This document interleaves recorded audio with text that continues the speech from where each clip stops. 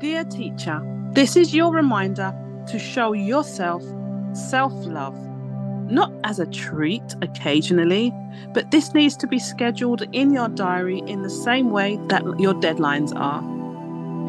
What if I said you deserve to buy yourself flowers? You deserve to eat from the good plates. You deserve to have petals and candles around a nice relaxing bar. You deserve your own movie night with your snacks that you love. You deserve to eat your lunch slowly and enjoy yourself rather than scoffing it down like your body's used to.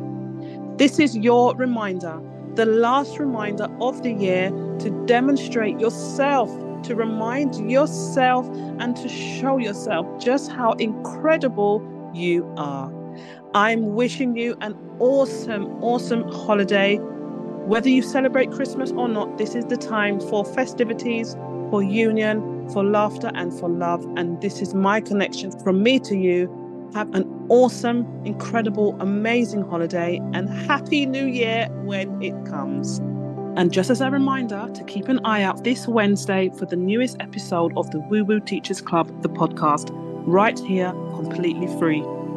My intention for this podcast is to lift you up as a way of acknowledging and supporting you and to pour into you, because the feelings of overwhelm for teachers is real.